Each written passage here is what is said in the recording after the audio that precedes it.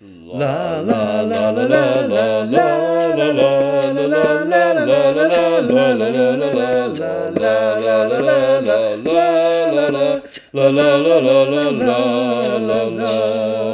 Hello and welcome to Think About Eurovision, a Eurovision podcast with me, Chris, a fanatic from the UK. And me, Kim, a Eurovision newbie from Canada. Today is another episode of our DNQ files, the Did Not Qualify files. We'll be looking at a song that failed to qualify for the grand final of Eurovision 2017 this time.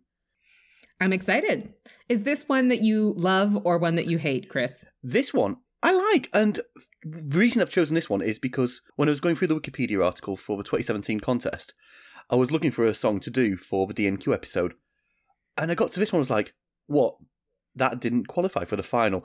I had it in my head, because it's an iconic song, that it qualified for the final. I was amazed to find out, even though it was only 3 years ago, it failed to qualify for the final. I really thought this had qualified. Oh, really? Yeah. Okay, well, so that sounds promising for the quality of the song we're about to see. I would hope so, yes. I'm baffled that it didn't qualify, because it just feels like something that should have made it to the final. And what country is this from?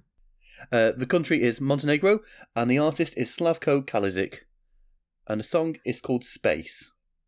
Ooh. Yeah. I hope that the title is an indication of some, I don't know, flotation or like stars. I want to see full Eurovision camp. I know that this is not the finale, but I hope that in the in their presentation they have a little hint of like the level of camp that they might have brought if they had made it. You're not going to be disappointed. Oh, yes! This is Bring on the wind machines. Let's go. This is a camp classic. I really can't get my head around the fact it failed to qualify. I can't remember all the acts for 2017 year, and I've not rewatched 2017 yet. And I'm certain there's going to be so many acts that I think this could have taken the place of in the final. Interesting. Including the UK. That is high praise, and I mean, like, you've really talked it up here, so I'm ready to see something spectacular. Right, shall we dig right in? Let's do it. Okie dokie. Oh, there's a fireball. I love this so much already. You're already into it. I'm so into it. This is camp, like, amazing. He's in a mesh shirt and a full, like, ball gown skirt, which I'm living for. Kind of Billy Porter-esque. Oh, yes, totally. And he's doing, like, a real, like, voguing vibe. Oh, the skirt comes off and sequin pants are on. I love this so much.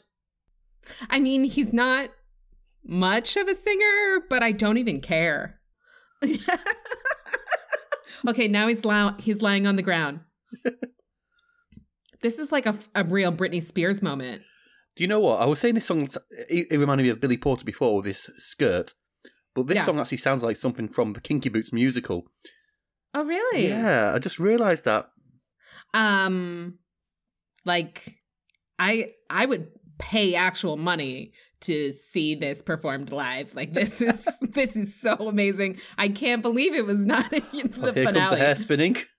Yes, he has a long braid that he is spinning around like a lasso. This brings me a lot of joy. You can't help but smile with this one. No. Okay, so he has like pre-recorded background vocals that he's singing over, right? No, the background vocals will be live, but they'll be backstage. Okay, well, those people are out singing him by a landslide. Like, oh, yeah. He's so off key. But what he lacks in talent, he makes up for in enthusiasm. Oh, he is a showman. I feel very happy to have seen this. Yeah, I mean, can you see why I'm surprised that wasn't a finalist song? I can, although I can also see why it didn't qualify. I wish it had qualified because I feel like that would have been an amazing performance to see on the Eurovision finale. But you like, what was the name of the performer that we kind of like critiqued pretty heavily about her live performance? Oh, Ida Maria. Yes. So, I mean, I feel like a lot of the same critiques would apply here, which is that I thought the song was fun. I thought the performance was like the spectacle of it was really fun. Seeing this live, I would have been out of my seat, just like living in the moment, but like not a great quality singing performance. I've heard worse singing. Fair. Oh my God. But it was so much fun. I think the best part about Eurovision is like the pure joy that I feel when I'm watching the performances. It's the camp. The camp makes it, the campiness is the best part for me. I like the performances that really lean into the wind machines and the props. And I mean, in this case, a long braid that serves as a prop in and of itself. It was a lasso, it was a helicopter, it did all the spinning. Oh yeah, he wasn't afraid to use his hair. No, he used everything he had. I thought it was really fun. I'm glad you enjoyed that one. I still think it's a really good song. The ropey vocals aside, it's a good pop song. Yeah, I thought it was really fun. I thought that the lyrics for the ones that I picked up were like incredibly cheesy, but cheesy in a way that really suited the overall vibe. Yeah, it was like knowingly cheesy, I think. Yeah. It was a lot about your body and a rocket to the stars. Yeah. I think maybe there were some euphemisms in there, Chris. No. Really? In Eurovision? Surely not. Yeah, I loved it. Amazing. So that song was internally selected by the Montenegrin TV company. So how far did it get before it was disqualified? So he came 16th out of 18 artists. Okay, so not good. Not it the wasn't best. even like a narrow miss. No, it was missed the mark by quite a fair bit there. Right. Yeah. I feel like, I mean, maybe because I haven't seen the 2017 Eurovision contest yet, I can't really compare this one to the performances that actually did make it. Maybe we can do a switch up on the DNQ files so that we do a do not qualify after we've seen the Eurovision. So we can do like, obviously this time for 2017, it's already done, but maybe for next time, we'll do the main Eurovision first and then a DNQ after, and then I can tell you whether or not there is a performance that I want to scrap so this one can get in. Because that led to some heated debate about the UK in our last episode that was fun. Engelbert's song wasn't that bad. Oh, it was bad, Chris. It was so bad. And I'm really interested to hear what the UK is going to bring in 2017, given that you already said you would take Montenegro. I don't like the 2017 UK song at all. Oh, no. Oh, no. And it's not the worst thing we've ever sent. Oh, wait till you get to Electro Velvet. Oh, that's bad. I can't wait. Yeah, it'll be interesting to see. So I'll be thinking of this one when I hear the UK's performance, when I see it in the actual finale and compare the two and let you know whether I agree. Yeah, I mean, one thing I want to pick up on as well, when we were watching it, you mentioned about the backing vocals and you thought it was pre-recorded. It sounded pre-recorded to me. Normally, I can tell that it is a live singer, but in this case, it sounded like his own voice, but not off-key. No, it would have been backing vocalist who would have been off-stage or backstage.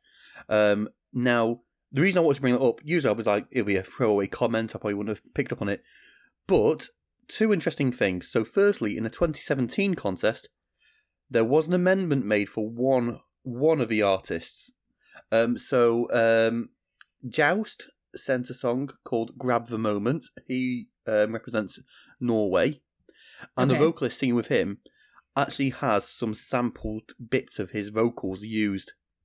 And they did have a plan. If they asked the EBU, we're using it as a musical instrument, it's an very digitally altered sort of ow, ow, ow, ow, ow, ow, ow kind of sound. But it's been done as a sort of, not synthesized, but it's been sampled. Yeah. And then it's sort of played in different keys. And it's not a sound you could recreate with human vocals live. Right. And they did allow it. That makes sense. But for the 2021 contest, however, next year, to help with the situation... What situation is that, Chris? What situation? What are you talking about? Hey, we're not monetized. We can say coronavirus. We can say COVID-19. We're not losing any money. I love when you're watching YouTube, when I watch YouTube videos, and like, no, I'm not going to say it because I don't want to be demonetized. It's like, get over yourself. But yeah, I just try not to mention it too much because try not to think about it. It's an elephant in the room we shan't talk about. But that's right. This is meant to be an escape from, from the realities of coronavirus. So, absolutely. Right. But because of, different countries having different restrictions on who can, go where, one of the things we've allowed for next year as a trial of 1 year is rather than sending backing vocalists in the country's delegation, they're allowing them as a 1 year trial to pre-record backing vocals only. That makes sense. Yeah. I mean, that would cut down probably quite a bit on the number of performers that they would need to, transport and house in a confined area. It does make sense. So, when you mentioned that about the backing vocalist, I thought, I will bring that up. And there's other sort of things happening. So, Junior Eurovision. So, we're going to be looking at that later this year. Now, I think we might actually have to watch an old Junior Eurovision because I've never watched it before. Oh. And I've never watched Junior Eurovision, but I feel I should watch it. But I think for one of our episodes, we might go to a Junior Eurovision contest because I was going to make the 2020 contest our first Junior Eurovision show to watch. However, they're not doing it in Poland or from the one studio this time because of the coronavirus situation. They're actually giving all the artists, all the countries who are participating, they're all being given like a spec sheet. And they have to, use a similar size studio with a similar space, similar, design features to give everyone a level playing ground, but doing remote. It's going to be like Drag Race Season 12. Yes. The finale. Yes, exactly. Right? Where essentially they all had identical backgrounds, but they filmed it all in their own home. Yes. And then they essentially had a generic backdrop. They were all given the same camera equipment for filming and whatever. They made it as identical a space as possible, and then they did their performance remotely. That's right, yes. Right. So I think this could be a way that 2021 Eurovision contest could maybe go. I've got a feeling they might be looking at this as a sort of pilot. Interesting. And then the hosts will come in wrestling masks. Probably, yes. That is an inside RuPaul's Drag Race joke. But if for anyone who watched that finale, the inexplicable Mexican wrestling mask is that was never addressed. RuPaul Luchadore. So that's really interesting. I mean, it does make sense, honestly. I know that there is something that would be missing if it weren't a live performance in front of, a live audience. That does make a difference. But I mean, sports, live entertainment in many different areas, they're, finding ways to make it work without a live audience. I actually just saw, I think it's in Carnegie Hall. It was some prestigious theater where a symphony was playing that they just played to an audience of 3,000 plants. Every seat in the theater had a plant in it.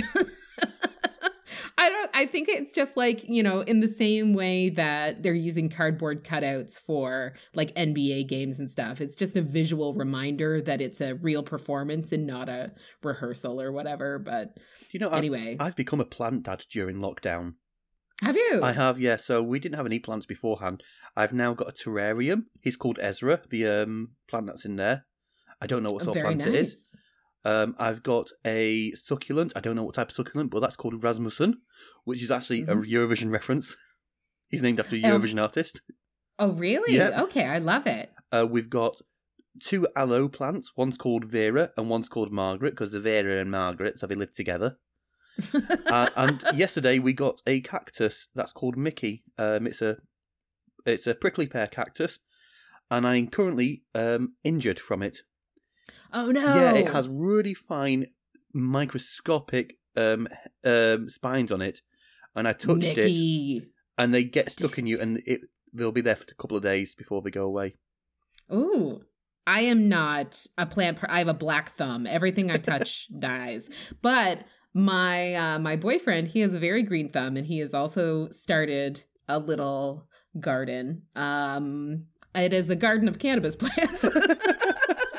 It's legal in Canada. We're allowed. Yeah, it's fine. Anyway, so this is his first time trying, and they're like 5 feet tall. I don't know. Everything he touches, like, I don't know, grows. No, I've gone for terrarium succulents cactus because you can just leave them be. Right, that's true. Don't do anything. I should start with those too. Well, that's a fun hobby to have picked up during the whole quarantine, staying at home summer. Yeah. Plant dad and podcasting. Those were 2 things I've started during lockdown. Those are great hobbies. I love it. Well, I will be interested to see how that goes. If it does, in fact, sort of come to fruition that they are test driving this for a larger rollout of this remote kind of approach. I think that makes a lot of sense. And, you know, it's better than not having anything. So, Exactly. Yeah. But I mean, we've really veered off topic there, haven't we?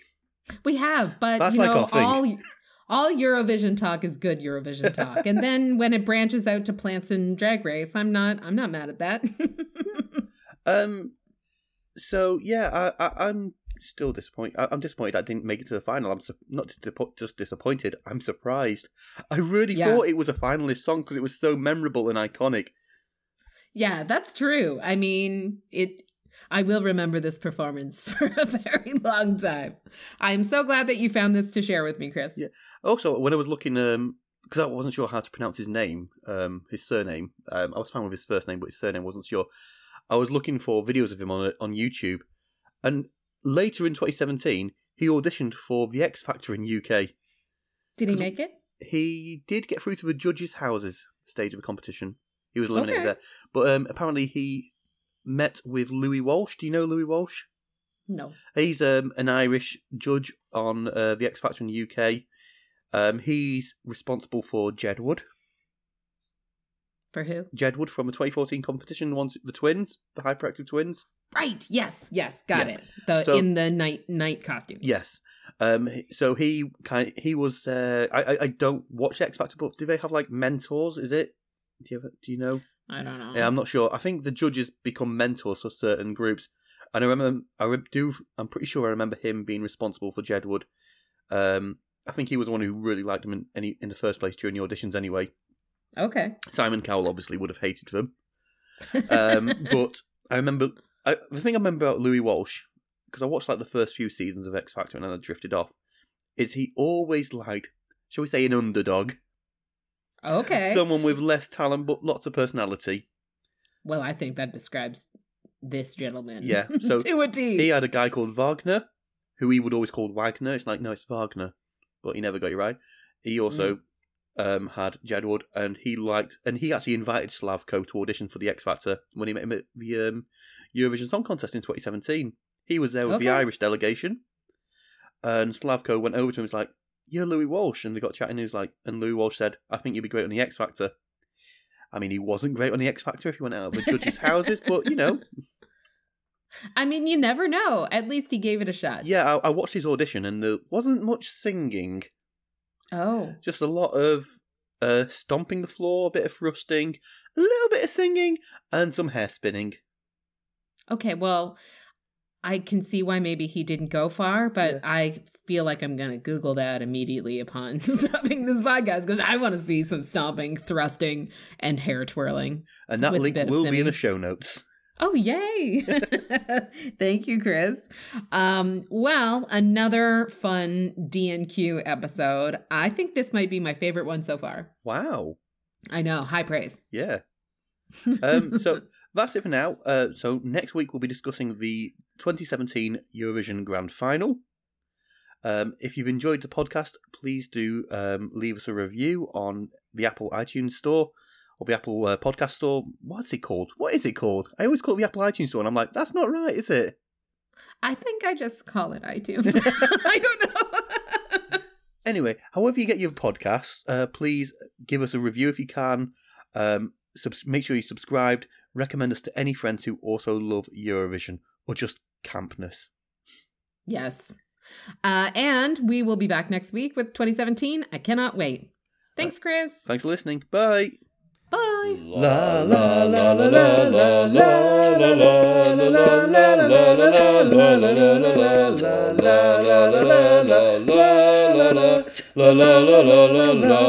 la la